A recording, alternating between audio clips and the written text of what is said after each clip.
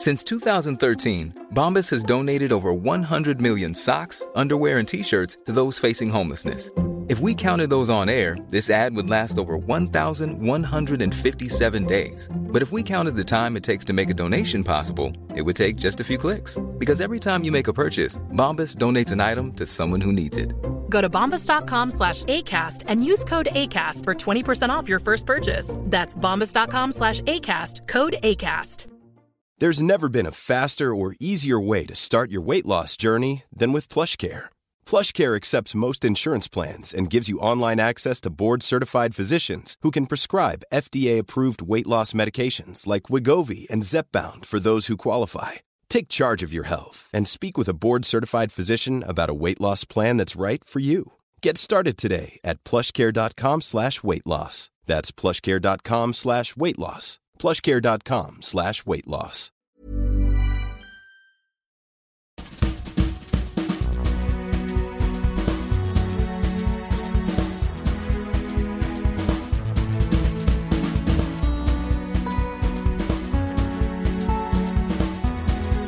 Du lyssnar på Löparsnack, podden för oss som älskar att springa och dessutom inte kan sluta prata om det.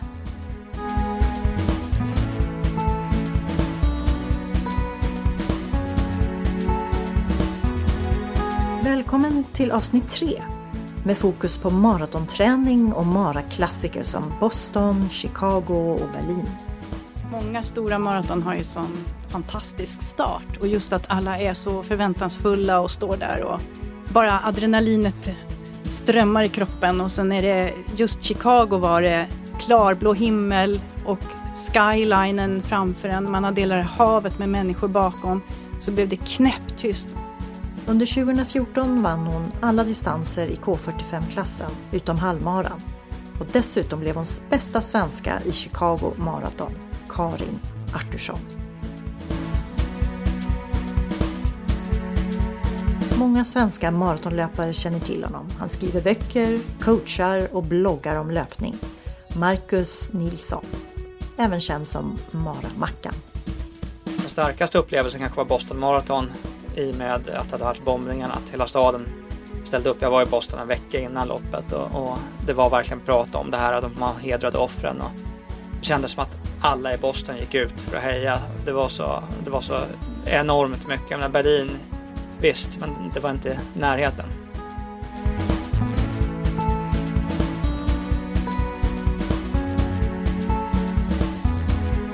Och jag heter Agnete Danneberg och värd för programmet.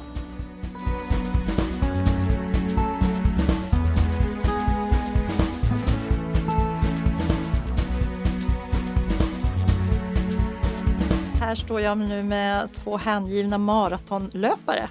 Marcus Nilsson och Karin Artursson. Välkomna. Tack så mycket. Tack för det. Du har haft ett jättebra år, sa du till mig, Karin. Ja, mitt bästa år någonsin har jag haft verkligen. Ja. Så jag är väldigt nöjd med mitt år. Så då kan du ta det lite lugnt nu, eller? Ja. Eller vad är lugnt i din värld? Jag har en väldigt lugn period just nu. Mm. Så hur kan men snart ska den väl börja. Jag har väl börjat starta om lite. Jag sprang en maraton i höstas och sen hade jag lite vila och sen har jag startat igång här helt enkelt. Och vad betyder det? Hur ser en vecka ut då till exempel? Jag har alltid samma grund i mina veckor. 2 riktigt tuffa intervallpass, fartpass och sen ett långpass och sen är det en del distans. Och sen är det olika mycket kan jag säga beroende på säsong. Just nu så har jag börjat springa ordentliga intervaller igen efter den här säsongsvilan. Så ja, då har jag, men jag har inte så riktigt så långa och hårda intervaller kan jag säga. Eller hur ska jag säga? Jag har inte lika många intervaller kanske av samma typ som jag har på till exempel sommaren när jag kör riktigt, riktigt hårt. Mm. Och Marcus, för dig då? Hur ser en vecka ut just nu? En vecka just nu innebär ganska mycket träning. Jag har precis börjat komma igång igen efter, ja, vad ska vi säga, hela den här säsongen har varit något av en mellansäsong för mig. Jag har tävlat väldigt lite och tränat alldeles för lite. Så jag har kört hela min uppstartsperiod för att kunna tåla riktig träning. Den är jag precis klar med. Mm. Så nu tränar jag på riktigt igen. Vilket innebär att jag kommer upp i lite bättre veckomängder. Jag kör lite mer fart. Jag kör det är december nu. Vilket för mig alltid innebär att jag vill köra en hel del styrka. För att skapa en grund för att kunna klara av den tuffare träningen. Som kommer närmare in på tävlingssäsongen. Nu är det grunda. Jag försöker köra ganska långa pass. Uppblandat med fart. För att inte rosta igen så att säga. Och det har känts bra? Ja, det känns bra. Jag har kört en riktig träningsvecka. Och det har känts bra. Så det känns som du är på rätt väg igen? Ja, definitivt på rätt väg. Nu är det bara att hålla tummarna för att vi får en snöfri vinter. Så kommer det här bli bra. Ja, det är viktiga grejer. Det är det. Ja. Jag kör också mycket styrka sedan ett år tillbaka. Och det har nog hjälpt mig väldigt mycket att inte bli skadad hela tiden. Så 2 styrkepass i veckan kör jag också. Och hur kom det sig att du började med det? Var det efter någon skada? Jag har varit ganska mycket skadad. Jag har ju en tränare som jag jobbar väldigt nära och mycket med. Och väldigt bra med. Så det är hon som har lagt in det här åt mig. Och det är jag jätteglad för. Även om det inte är det roligaste jag vet kanske. Jag vill ju helst bara springa. Nej, det är jättenyttigt att lägga på styrka där man verkligen behöver det. För alla har ju svaga delar. Så är det ju. Men är inte det ganska typiskt för löpare också, Marcus, att man slarvar med styrkan? Det är väldigt typiskt för löpare. Och sen skulle jag vilja säga att det är väldigt typiskt. Jag ska inte säga löpare generellt. Så orienterar ofta väldigt starka i bålen till exempel. Och har väldigt bra stabilitet där för att de springer mycket obanat. Men att många löpare är svaga av de här som säger, vanliga löparna som springer asfalt och bana. Där slarvas det en hel del. De får inte den här naturliga variationen. Utan det blir monotont och då brukar säga att man måste inte göra någonting. Men vill man hålla sig skadefri så bör man nog försöka slänga in en del styrka. Jag föredrar ju att göra mycket styrka just av att springa obanat. Köra mycket fart i helt obanad terräng. Springa upp och ner för slalombackar och få den typen av naturlig styrketräning. Och inte bara göra övningar hemma i vardagsrummet. Så att jag får in det naturligt. Då blir det roligt. Det är roligt. Ja, jag leker också lite med orienteringen. Inte så mycket som Marcus kanske, men en del. Mina barn orienterar så att det är otroligt kul och det ger jättemycket. Så jag har släpat med Karin ut i träsk bara för att testa på den typen av löpning. Att han springer fram och tillbaka i en mosse. Där det är extremt bra styrketräning. Man måste lyfta på benen. Man måste aktivera magen och få med sig allting för att orka överhuvudtaget. Ja, det är det roligaste pass jag har gjort brukar jag säga. När vi var ute och sprang i träsk. Upp till åren. Härligt. Det var jätteroligt. Det blir en riktigt skitig om skorna.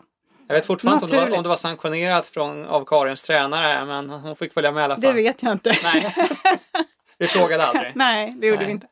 För det är väl det också att man är orolig för skador om att man ska trampa fel i det där träsket eller vad det nu är. Ja, fast om man tar orientering så måste jag säga att med tanke på barnen och klubben och så måste jag säga att oftare är det så att de ramlar och slår sig kanske mer än att man stukar fötterna och sådär skulle jag nog säga. Och sen är det upp igen. Så men de satsar ju lite hårdare än vad jag gör. Så jag är nog lite feg just för jag inte vill skada mig så. Och jag har ramlat vådligt några gånger kan jag säga. Halvt brutit av ett finger och jag kommit hem blodig många gånger från skogspassen. Men det var det värt, eller? Ja.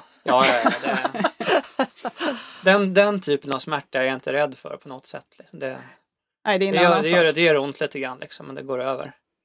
Däremot åka på en stressfraktur av monotoni. Det vill jag inte göra igen. Och monotoni, då menar du springa platt asfalt? Ja, eller? att du får för lite variation i rörelsen. Och är du dessutom svag då någonstans så kanske fel muskler får jobba. Och du får utmattningssyndrom. Jag springer väldigt mycket på grusväg också. Största delen skulle jag egentligen säga. En del asfalt förstås också blir det ju. Men det tycker jag är väldigt kul. Och då kommer man ut i naturen. För löpning för mig det är naturen. Jag vill ut i skogen. Eller skogen då. Inte i orienteringsskogen. Men det blir ändå naturen så att säga. Så det tycker jag är jätteviktigt. Känna väder och vind. Jag har aldrig musik heller eller sådär. För jag tycker om att höra naturen runt mig. Så. Det är väldigt viktigt för mig. Och det lustiga är att vi båda två är väl rätt förtjusta i att vara ute i skog och springa i skog och så vidare. Men jag älskar ändå det här med stadsmaraton. Ja, det är ju verkligen en helt annan sak. Men men det är ju både och det kanske är just det. Skulle man bara springa och bara springa in i stan och bara springa på asfalt, och det blir för tråkigt tycker jag. Ja, det går bort för mig också. Det finns inte på världskartan.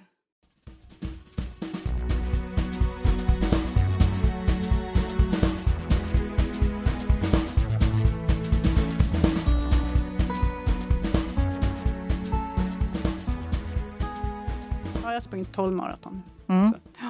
Så om du... vilket är det bästa? Den bästa är nog Stockholm. Jag är väldigt förtjust i Stockholm. Ja. Och jag kan nog inte förklara det mer än att det är hemma och man vet så exakt vad man är. Ja. Och det är min hemmastad. Det är väldigt vackert. Jag gillar den verkligen. Även om det förstås den är ju inte lätt. Det är en tuff mara verkligen. Och Djurgården är hemsk. När det är dött och jobbigt och böljande väg och man börjar bli trött där. Och så. Och jag gillar inte Stockholm. Nej, jag tycker om det. Men sen har jag sprungit många som jag gillar utomlands också. Sen vad jag tänkte på också det är ju väldigt roligt med den här vi pratar om att det är många människor. Och så är det ju så många nationaliteter. Och det är ju otroligt roligt. Det kan ju vara 90 nationaliteter. Och alla pratar, alla har samma mål och springer ihop. Det är otroligt häftigt. Ja, på de här stora morgonerna man ser där kommer ett gäng italienare, där kommer en flock spanjorer just innan loppet börjar. Och alla är så inne i det. De har förberett sig på sina hemmaplaner någonstans och vi har gjort vårt där vi är.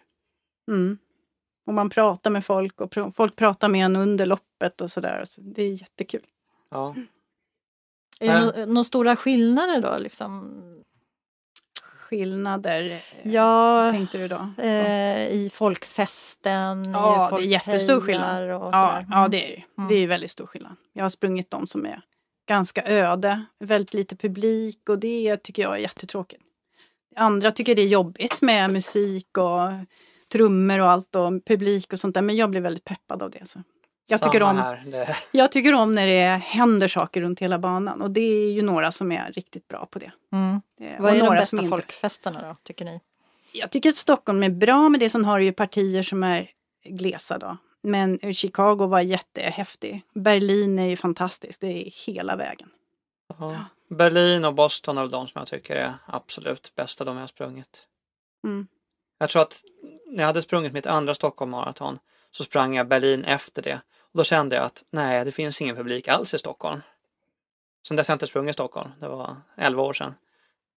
Ja, du har inte sprungit det på? Ja. Nej, jag sprang Stockholm 2002, 2003. Ja, sen fick det och sen sprang jag Berlin på hösten 2003 och så kände jag att nej, det här är ju mycket roligare.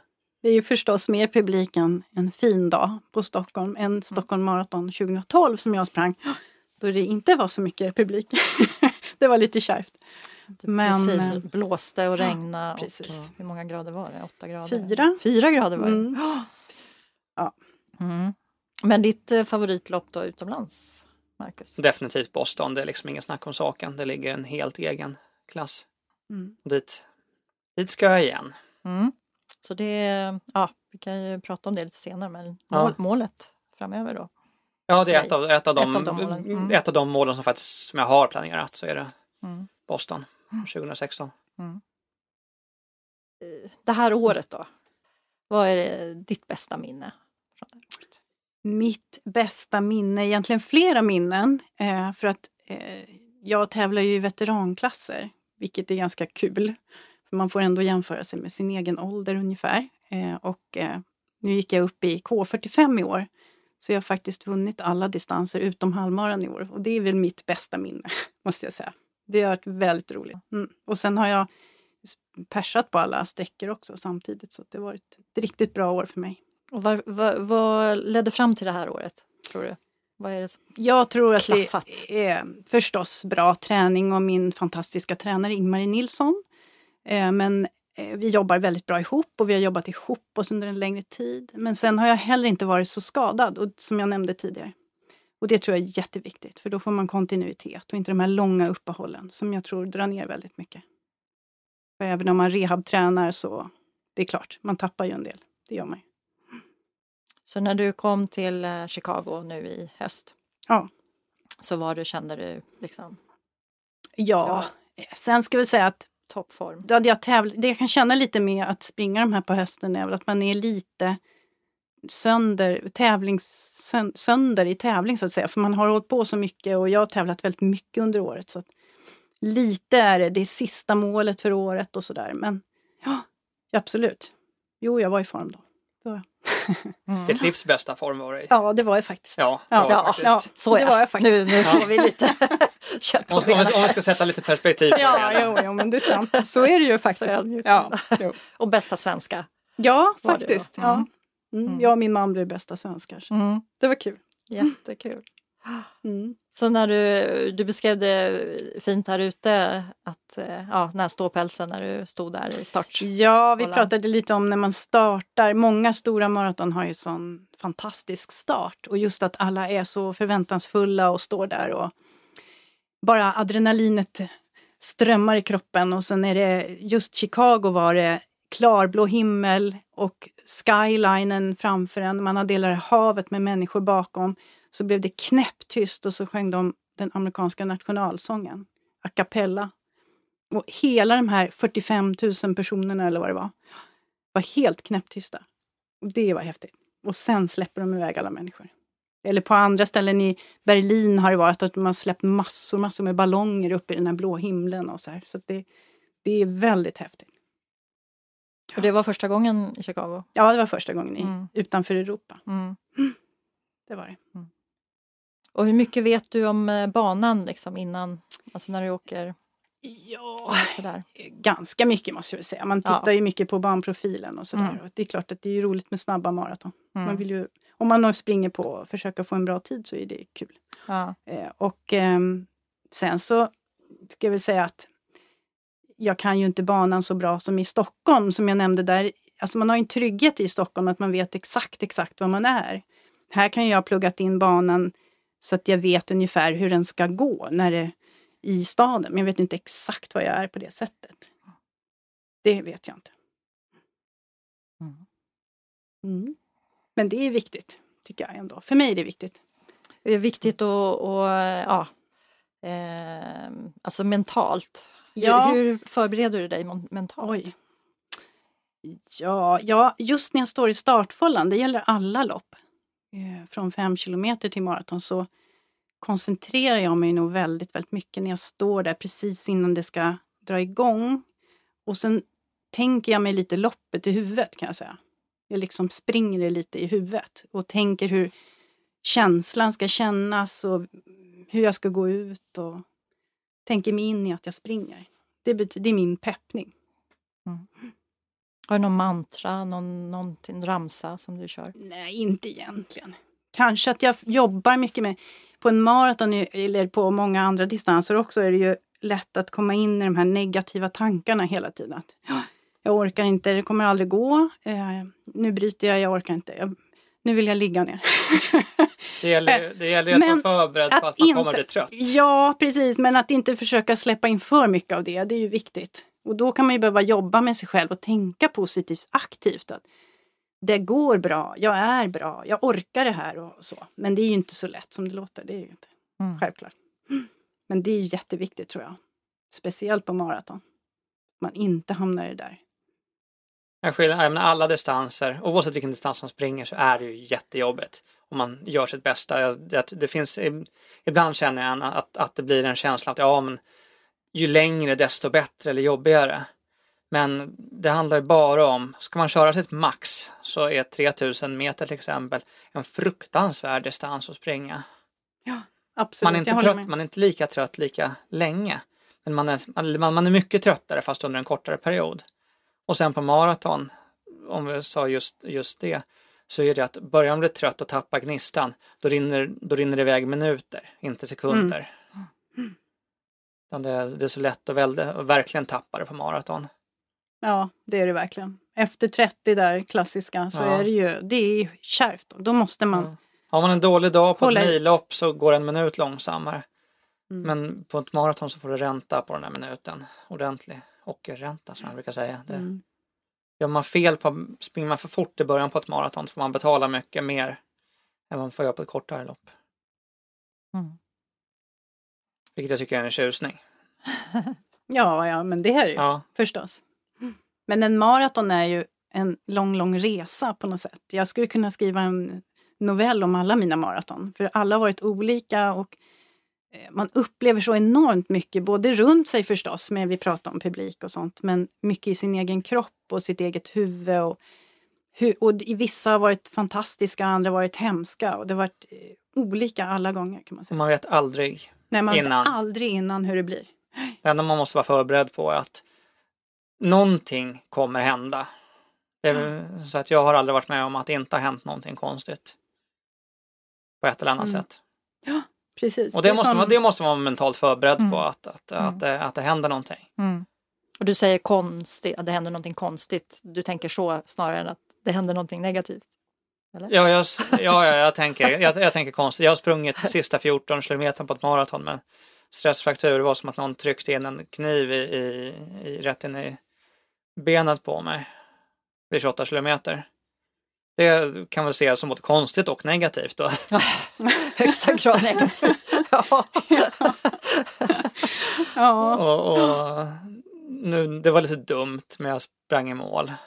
Fast man blir ju också, när man har tränat sådär och man är väldigt beslutsam, så ska det nog enormt mycket till för att verkligen bryta. Så tycker jag. Jag har väldigt svårt för det. Det är lite olika. En del sänker verkligen farten för att slippa det här jätteobehaget. Eller kliver av. Ja, jag är svårt för det. Har jag bestämt mig för att springa, då springer jag. Men visst, tankarna kommer förstås. Men att sen göra någonting av det är steget nog ganska långt ändå. På gott och ont som du säger. Man kan ju också råka springa sönder sig. Att jag sprang in 2.47 på maraton genom att linka sista 14 kilometerna. Det är ju inte smart. Det är ingenting jag skulle rekommendera någon. Det är ingenting jag skulle rekommendera själv heller. Men just då så kändes det som en vettig idé att det bör göra jätteont vid 28 kilometer. Och jag fick sänka farten rejält. Så tänkte jag kan springa fram till 30 i alla fall, så få ett personbästa på 30 för att det sprungit så fort första halvan. Tänkte jag kan jogga upp till 30 så få ett personbästa på 30. Och så var det så långt från 30 kilometer, var det så långt till hotellet, så då tänkte jag kan ju lika gärna springa en bit till så jag får närmare till hotellet, och sen så man tar till slut så var jag i mål. Små etapper. Och då grinade jag vid mållinjen, för då hade jag så ont så att jag visste knappt vad jag skulle ta vägen. Men det är inte smart. Men är det något du ångrar? Nej, det är det väl egentligen inte. Jag fick en rejält långt löpuppehåll det året. Men skadan kanske redan var skedd? Ja, jag hade ju haft känningar. Men den här att det var som att någon tryckte in en förskärare rätt in i bäckenet på mig. Just exakt vid 28 kilometer. Någonting hände ju där. Sen vet jag inte om jag förvärrade någonting. Men jag tror ju inte på det här med att hålla på och deppa och gnälla när man blir skadad. Utan någonting händer, man får hantera det. Jag fick en jättefin sommar med massvis av rolig cykling och massa träning som faktiskt byggde upp mig så att jag kunde komma tillbaka och bli ännu bättre senare. Så jag tror att jag fick någonting bra av det. Jag tillhör inte de här som blir ledsen när man inte får springa. Det är liksom bara en del i min värld. Det finns så mycket att göra. Hinner inte springa så hinner jag göra andra saker. Så det var inte smart att springa så långt med så ont. Men jag tror att det blev bra i slutändan.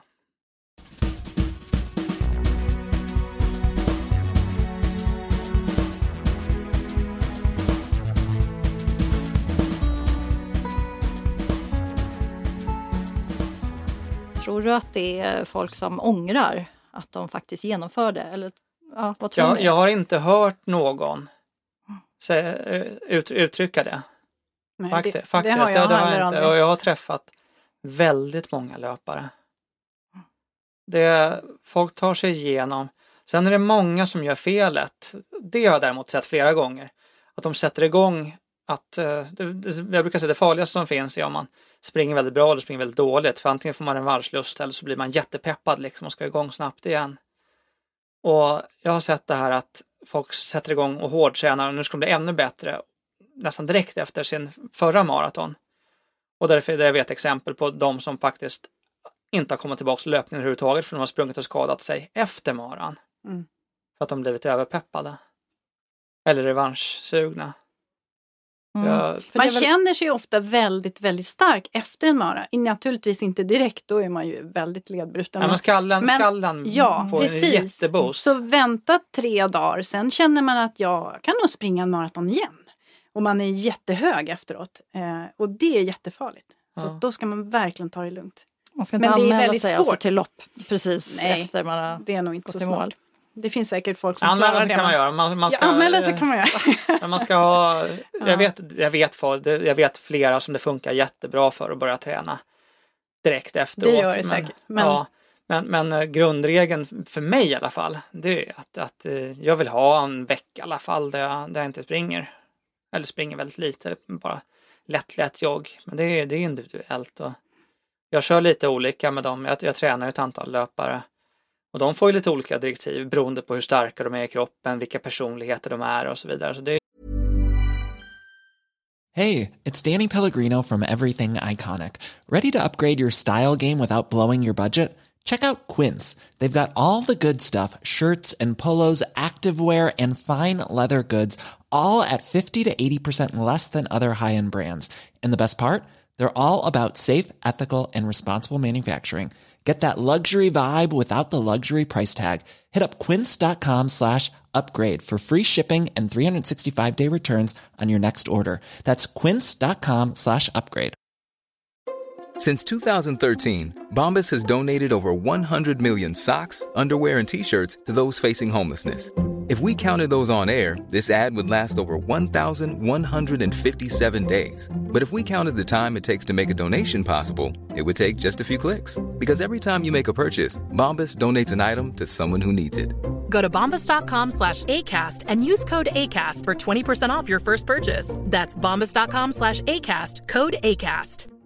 Many of us have those stubborn pounds that seem impossible to lose, no matter how good we eat or how hard we work out. My solution is PlushCare. PlushCare is a leading telehealth provider with doctors who are there for you day and night to partner with you in your weight loss journey. They can prescribe FDA-approved weight loss medications like Wegovy and Zepbound for those who qualify. Plus, they accept most insurance plans. To get started, visit plushcare.com/weightloss. That's plushcare.com/weightloss. Jag har ingen exakt formel. Och det gäller väl all löpning och all tävling och allt. Att alla är ju så olika. Alltså någon slags standardfolla finns det ju inte för någon. Nej. I någonting när det gäller träningen. Man måste ju lära känna sin egen kropp. Och tyvärr får man väl göra några misstag och så. Vet man att så här funkar det för mig. Ja. Och det tar ju tid. Någon sa en gång till mig när jag började springa att det tar 5 år att lära sig springa. Det tycker jag är ett ganska bra uttryck. För det tar jättelång tid. Ja, för mig så är löpning det är ett livsprojekt. Det är inte någon kortis. Så jag ser liksom ur det perspektivet och så läser man folk. Ja, nu har jag sprungit i 3 månader och nu vill jag köra igång och hallå, tålamod, du har massvis av tid på dig. Men jag förstår otåligheten. Man kan ju faktiskt börja. Jag började ju springa från scratch när jag var 37. Så att det är inte för sent heller. Inte för jag är superbäst. Men man kan ändå komma en bit om man vill det. Och det går jättebra. Det är inte så att man är för gammal och det är för sent. Och så. Hur lång tid tog det för dig, alltså de första åren, innan du liksom kände att oj, nu har jag verkligen... Ja, jag sprang väl lite grann sådär 1 år kan man säga på egen hand och sen sprang jag 2 millopp och så kände jag att jag måste ha hjälp med det här för att få upp farten och då var jag hem på mitt jobb som var tränare i Hässelby SK. Så då lockade han med mig dit till en grupp av veteranlöpare där som var jätteduktiga, mycket, mycket bättre än jag. Det var väldigt speciellt. Men där lärde jag mig jättemycket och vi hade väldigt, väldigt fin gemenskap och jättekul. Och vi sågs varje lördag och körde stenhårt. Så. Då gick ju kurvan upp och då började jag tävla. Och då blev det ju också roligt när tiderna gick ner. Så att, och sen blev jag smittad av det här. Löparviruset. Precis, ja. Och så springer du tillsammans med din man? Nej, väldigt lite. Han är så mycket snabbare än jag. Så. Vi springer inte så mycket ihop. Men vi har det ju som intresse ihop. Så vi pratar ju enormt mycket löpning hemma. Och vi åker på alla tävlingar ihop. Och det är väldigt, väldigt roligt. Man märker det framförallt när någon av oss inte åker på någon tävling. Vad tomt det blir. För att vi har det verkligen som gemensamt intresse. Och det är otroligt kul faktiskt. Och barnen börjar bli lite smittad av det här nu också. Jag tänkte så fråga, de följer med också och hejar? Nej, lite grann. Men min äldsta son, han har börjat springa lite mer faktiskt. Han är jätteduktig, så det är kul. Så han vill springa sin första maraton nästa år. Får vi se. Men just de här komma igång också i grupp. Alltså, du berättade, du fick lite boost där av att springa med andra. Är det något, Marcus, du tycker att man borde börja tidigare med kanske? Ofta kanske man springer mycket själv.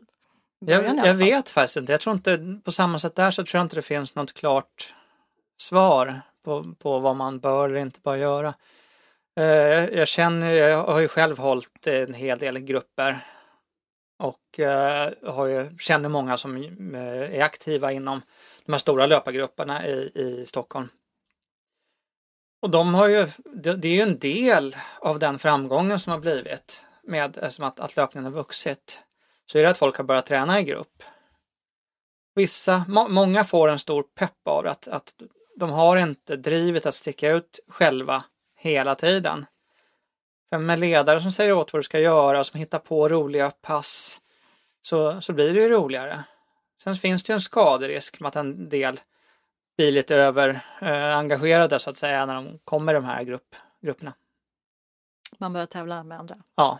Men jag tror det vanligaste fel som folk gör när de börjar är att de börjar så fort som vi var inne på här. Att det tar lång tid att lära sig och det tar lång tid att vänja kroppen. För att det är ju jättevanligt att folk säger nu ska jag börja springa och så börjar man springa 4 gånger i veckan. Och så går man sönder. Och så blir det ingenting mer. Jag tror man tappar många på det sättet. Ja, det tror jag.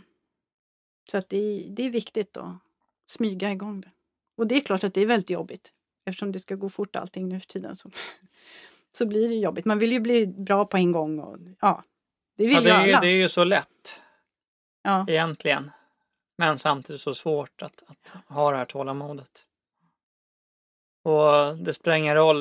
Det känns som att för varje nybörjare som kommer så gör de samma misstag. Och sen när de har gjort misstagen, då börjar de söka kunskap. Och en del hittar kunskapen och en del faller ifrån. Men förhoppningsvis blir man så pass biten och så förhoppningsvis så skadar man sig inte värre än att det går att komma igen. När jag ser att folk är helt bedrövade att de ska vila i 2 veckor. Och så säger man hallå, så du har sprungit i 3 månader. Det spelar ingen roll om du vilar 2 veckor och kör igång igen. Jag förstår att folk lägger av och de säger att okej, du har sprungit 3 månader, nu ska du vila 6 månader. Och sen så är vi ju rätt mycket, nu pratar vi just här om maratonlopp. Jag tycker inte att det ska vara ett självändamål med maratonloppet. Det går att tävla på kortare distanser. Det går även där att ha tålamod, att man börjar på kortare distanser. Det finns inget. Men jag tycker att för mig så är maratonloppet en fantastisk upplevelse.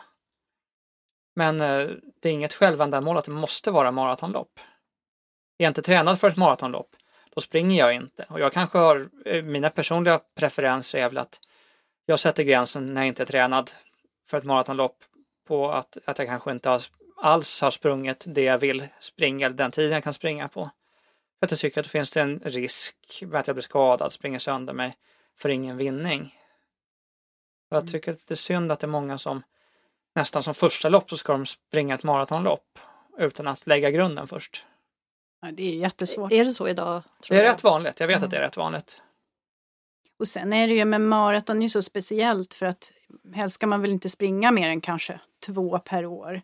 Om man nu ska satsa lite mer. Och då, för att det är ju så lång invändning innan om man ska toppa sig och sen springer man och sen behöver man vila efteråt och så vidare. Och så vidare. Så att man måste ju hitta andra distanser också, om man nu vill tävla lite mer. Så de är ju jätteroliga, de andra distanserna också självklart. Och lite hänger det väl ihop förstås, om man ska få upp farten, att man får upp farten på de kortare distanserna också. Så att, det finns ju jättemycket roliga lopp att springa. Ja, det finns massor att göra. Man måste ju inte springa maraton som sagt. Nej. Men det är en häftig upplevelse. Absolut. Så. Vi pratade i förra avsnitt om ultra, att det har blivit så populärt i Sverige. Ja, på många ställen, men tydligen speciellt här i Sverige. Ja. Så att det hänger väl kanske ihop då också att fler söker sig till maraton, till de här längre distanserna. Det som förut kanske var, men det gör man sen liksom, efter några år. Så idag när det är vanligare så känner folk, men det är ett mål som jag borde kunna nå ganska snart. Ja. Och så är det ju inte kanske. Nej, så är det inte. Sen så är det så att det handlar väldigt mycket om fart också. På ett maratonlopp så har du en maxigräns på många maratonlopp där du faktiskt måste springa en viss hastighet. Och hastigheten, det sliter. Att bara ta sig en distans i sig är ju inte nödvändigtvis någonting som sliter. Om vi ska man ser de här att folk gör 36 timmars lopp och håller på jättelänge och det blir väldigt uppmärksammat. Samtidigt så när jag gjorde lumpen en gång i tiden, det var ju vårt baskerprov som vi rörde på oss med ryggsäck i 36 timmar. Det var någonting som alla kunde göra. Det var ingen som blev skadad av det. Vi var i rörelse, vi sov inte. Det var liksom inget märkvärdigt. Jag var jättetrött när det var klart. Men det var någonting som alla kunde vara med på som inte var skadligt. Men då är det ju en lägre hastighet. Skulle alla dammat på i full fart 3 timmar i maxfart, då kan du ge det på att några stycken hade fått ont efteråt. Så du får någon sorts... Dels så jag vet ju att ultravärlden det finns en väldigt stark gemenskap. Jag känner ju många i den världen och det blir ju som en stor familj och det finns många som söker till den gemenskapen. Sen finns det nog även det här att det blir en imponeringsfaktor att jag sprang längre än maraton. Det är ingen som frågar om tiden. Nej. Det är ofta så att det är mer imponerande att springa långt än att springa fort. Det märker jag också. Det upplever jag väldigt ofta. Och visst är det imponerande att springa långt. Jag har inte sprungit så långt någon gång, verkligen inte. Men jag måste väl ändå säga att jag personligen är mer imponerad av de som springer en maraton eller kortare väldigt, väldigt fort. Ja, det är jag faktiskt. Om jag springer snabbt på 3000 meter så är det ingen som höjer på ögonbrynen utan de som faktiskt tävlar på kortare distanser som vet vad det innebär. För jag menar, om jag säger till någon random att jag sprang 3000 meter, jag sprang på 7.25 då som börjar bli världsrekordfart. Eller om jag säger att jag sprang det på 9.12 så det blir liksom inga, vadå? Det är väl samma tid ungefär. Men springer man ett maraton och säger att man springer på 2 timmar och någonting eller 4 timmar och någonting, då reagerar folk på ett annat sätt. Det är som att det finns, ju högre upp man kommer i distans, ju större imponeringsfaktor finns det. Och det tycker jag är lite märkligt. Men är det skillnad mellan det fysiska och det mentala, alltså när det gäller utmaningar? Jag vet inte det. Fast det är ju otroligt mentalt att springa väldigt fort. Ja. Så att det är nog väldigt olika saker kanske snarare. Olika typer av psyke. Ja, det skulle jag nog säga. Så man tänker ju mycket att det är en fysisk utmaning att springa fort. 3000 meter, alltså då ska man vara en duktig idrottsmänniska. Ja, och du ska klara av att tåla den där smärtan också. Skallen ska kunna hantera den. För det gör väldigt, väldigt ont i kroppen att springa så fort. Men det går fort över. Ja, det gör det. Men det är så lätt att bara kliva av. När du springer på en varvbana, det är så lätt att bara kliva in på inneplanen och bryta. Det är så tillgängligt, det här avklivandet. Så det måste du vara mentalt förberedd på att... Ja, om det inte riktigt går som du vill liksom, så kanske du ändå ska fortsätta. Men det är så här, om jag skulle ta någon sån här riktig ultradistans, så jag har ju provat och jag har sprungit bergsultra som man kallar det, men då får man orientera samtidigt. Så även om vi har hållit på i totalt 15 timmar över 2 dagar, så har vi pysslat med en karta och sett fantastiska vyer och allt det där.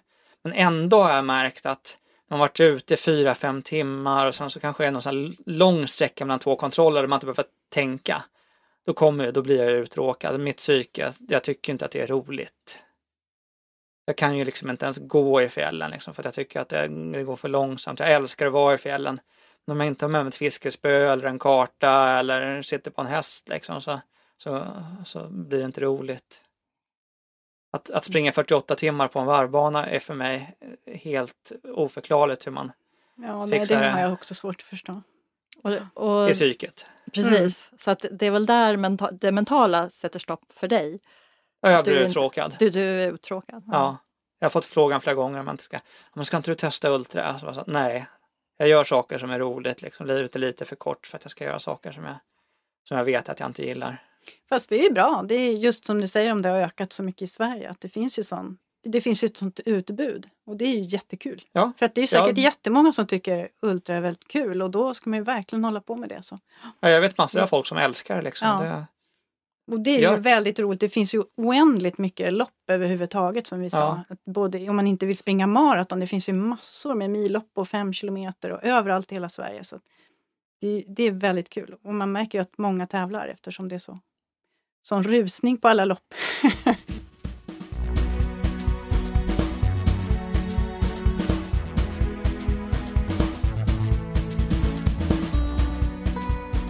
Och för nästa år, vad har du för mål och drömmar?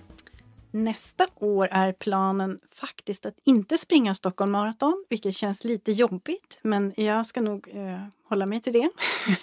Utan planen är att försöka komma upp i hastighet, ner i tider på lite kortare sträckor första halvåret. Så halvmaraton och mil och 5 kanske också. Så jag ska satsa lite mer på det nu. Men sen ska jag springa Berlin i höst. Så en mara. Egentligen var det väl meningen att inte springa någon mara, men jag kunde inte riktigt hålla mig. Så det fick bli den i alla fall. Så det är mitt mål nästa år. Mm. Och det är för att ha en variation från år till år? Ja, och träna för maraton, det kräver rätt mycket lite annorlunda träning. Så att vi ska satsa på det här lite nu. Får vi se. Om det ger något, jag hoppas det. Det kan nog vara bra både för skallen och för farten. Ja, precis. Det är ju både och, absolut. Så vad blir första loppet då?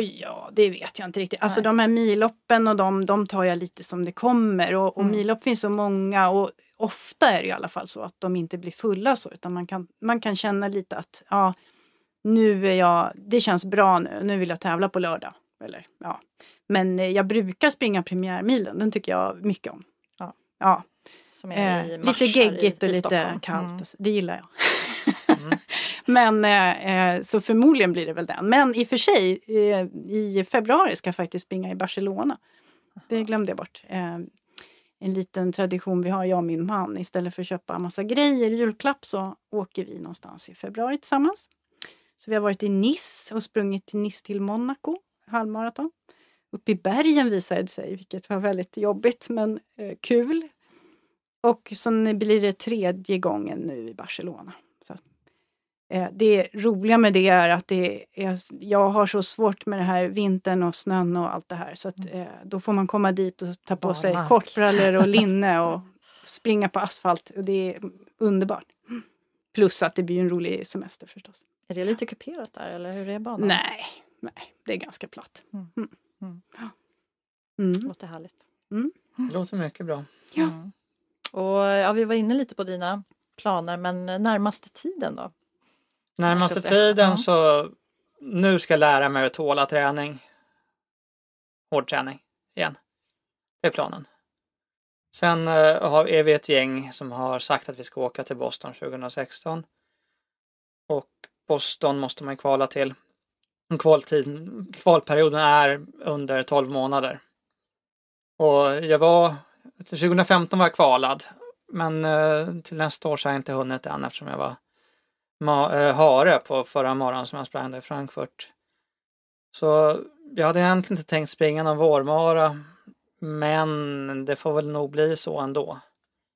Men tanken är att köra det bara som att klara kvaltiden. Och då kan jag ta det som ett långpass. Och jag bloggade om det här om dagen och då har jag redan fått ett par svenska arrangörer som har tyckt att jag ska komma och springa just deras mara. Jag sa att jag öppnade upp för att jag kanske kör en svensk maratonlopp. Jag kör ett svenskt och inte kör maxfart. Så då kan jag ju välja något sällskap om jag vill och prata sönder någon stackare. Någon stackare som sliter bredvid. Ja, det var faktiskt nu när vi har det här i Frankfurt var det faktiskt på slutet så var det folk som började se arga ut för att jag sprang och pladdrade med Johanna som jag sprang och hjälpte. Ska vara glada för underhållningen. Ja. Nej, så jag tänkte nog om det är en dålig vinter då blir det definitivt en lugn svensk mara. Blir det en bra vinter, det vill säga barmark så att jag kan träna och att jag tål träningen, då kanske jag kör lite högre fart en mara framåt slutet på april. Jag har fått rätt mycket pollenallergi de sista 5-6 åren, vilket gör att sommarsäsongen är i alla fall död för mig. Det är det jag kan inte prestera i pollen, det går inte. Det stryper. Här i Sverige? Här i Sverige. Ja. Jag har ju valt under några år att sticka iväg till Skottland och England och tävla under den säsongen eftersom det regnar föredömligt mycket där i bergen. Och det är just när man kommer upp ovanför trädgränsen så funkar det bättre. Jag tror inte jag kommer ha tid att göra det nästa år, så det ligger att jag ska springa ett par kortare bergslopp någon gång under året. Men jag tror att jag kör Norge och kör någon sån här från fjord till fjäll löp. Det har jag kört 2 år tidigare. Och det passar mig väldigt bra just att komma upp ovanför trädgränsen också. Någon gång ska vi ju springa lamm ihop. Någon gång ska vi springa lamm ihop. Low Alpine Mountain Marathon. Jag har lovat Karin att vi ska köra det. Ja, var är det någonstans? Skottland. Ja. Men de flyttar var någonstans det är. Det är en sån bergsmaraton, 2 dagars tävling som man springer en etapp orientering. Och sen så sover man över uppe på berget och sen så startar man jaktstart dag 2. Och så kan man välja vilka klasser man springer beroende på hur länge man vill ut och tävla egentligen. De skriver ungefär att i den högsta klassen så kanske segrartiden ligger på 11 timmar. Och i den lägsta klassen så kanske det är 7-7,5 timmar som segrartiden ligger på ungefär. Och jag måste erkänna att jag springer ju hellre de kortare klasserna eftersom man får springa fortare då. Problemet är att sist så vann vi den korta klassen när jag var där när jag sprang 2011. Vilket gör att jag får inget pris om jag vinner den korta klassen igen. Så jag måste upp. Jag måste upp på nästa nivå om jag ska få något första pris för att vinna. De tycker att man har straffat ut sig liksom i en kortare klass. Inte ens i mixed klass. Liksom. Jag vet inte. Du får ta reda på det. I min värld så är det snabbare och roligare på något sätt. Jo, men det är klart. Så jag kör gärna den banan man får springa fortast. Ja. Så vi får se. Men jag hade tänkt springa den tävlingen i år rättare sagt den förra säsongen. Men min systerson tog studenten så det krockade, det gick inga flyg så jag skulle hinna hem till mottagningen så jag fick skippa det. Tyvärr. Det är jätteroligt att vara där och tävla. Ja, och kanske få med dig Karin då. Ja, någon gång. Någon gång ska vi köra. Vi har många år kvar att springa. Ja, precis. Jag tycker att det är roligt med den typen av tävlingar man faktiskt har mixklasser. Att man kan köra här och dem tillsammans. Det är ju parlopp, alla de här av säkerhetsskäl så måste man springa 2-2. Jag tror att det har hänt att folk har dött just på den tävlingen för de har ramlat ner för stup och sådär. Det är rätt oländig terräng. Är det dimma och oländig terräng så kan folk trampa fel och ramla ner. Om man springer snabbt. Om man springer långsamt också. Är det dimma så räcker det med ett fel tramp. Om man inte ser var man är någonstans. Ja. Hur många brukar det vara på det loppet? Hur många ställen? Det är rätt många. De har ju en maxgräns men jag tror att det är runt 750 par, så 1500 pers. Ja. Då bygger de upp, eller man har ju börjat med sig tält och grejer så man bygger upp ett stort nattläger där på fjället någonstans. Och så brukar de ha som tradition att det kommer 6 pipeblåsare och väcker en 5:00 på morgonen. Härligt. Ja, det är faktiskt fantastiskt att komma med 6 piper och så slår man upp tältet och så ser man de här skotska bergen. Det är riktigt väldigt häftigt. stämningsfullt. Ja. Så jag gillar ju både det här med att tävla, höll på att säga, på riktigt och de här upplevelseloppen där man faktiskt får lite mer med sig hem i bagaget än bara att man har sprungit. Och vad man upplever är ju så olika från person till person, men om man tar förra säsongen, den starkaste upplevelsen kanske var Boston Marathon, i med att det hade varit bombningarna, att hela staden ställde upp. Jag var i Boston en vecka innan loppet och det var verkligen prat om det här, att man hedrade offren, och det kändes som att alla i Boston gick ut för att heja. Det var så enormt mycket. Jag menar, Berlin, visst, men det var inte i närheten. Nej. Och sen andra kontrasten är att det roligaste loppet med mig var att jag sprang ett motbackelöp ner från fjorden upp på en fjälltopp i Norge. Där jag faktiskt sprang bra dessutom. Och att vara där, en liten norsk by, då snackar vi inte några åskådare överhuvudtaget, utan kanske bara några enstaka fjällvandrare som står och applåderar här och där. Och sen så något 100-tal som sticker upp ner från fjorden, och alla liksom mot fjällets topp. 1100 höjdmeter på 7 kilometer. Men allt det här är ju häftigt med löpning. Att man kan uppleva så mycket olika. Ja, det är såna enorma kontraster. Löpning är ju, som du sa tidigare, väldigt enkel, fast förstås väldigt svår på sitt sätt. Men just att man kan göra så mycket olika grejer. Och man behöver inte bara springa 3000 meter eller bara springa maraton. Man kan göra enormt mycket och just uppleva så väldigt mycket.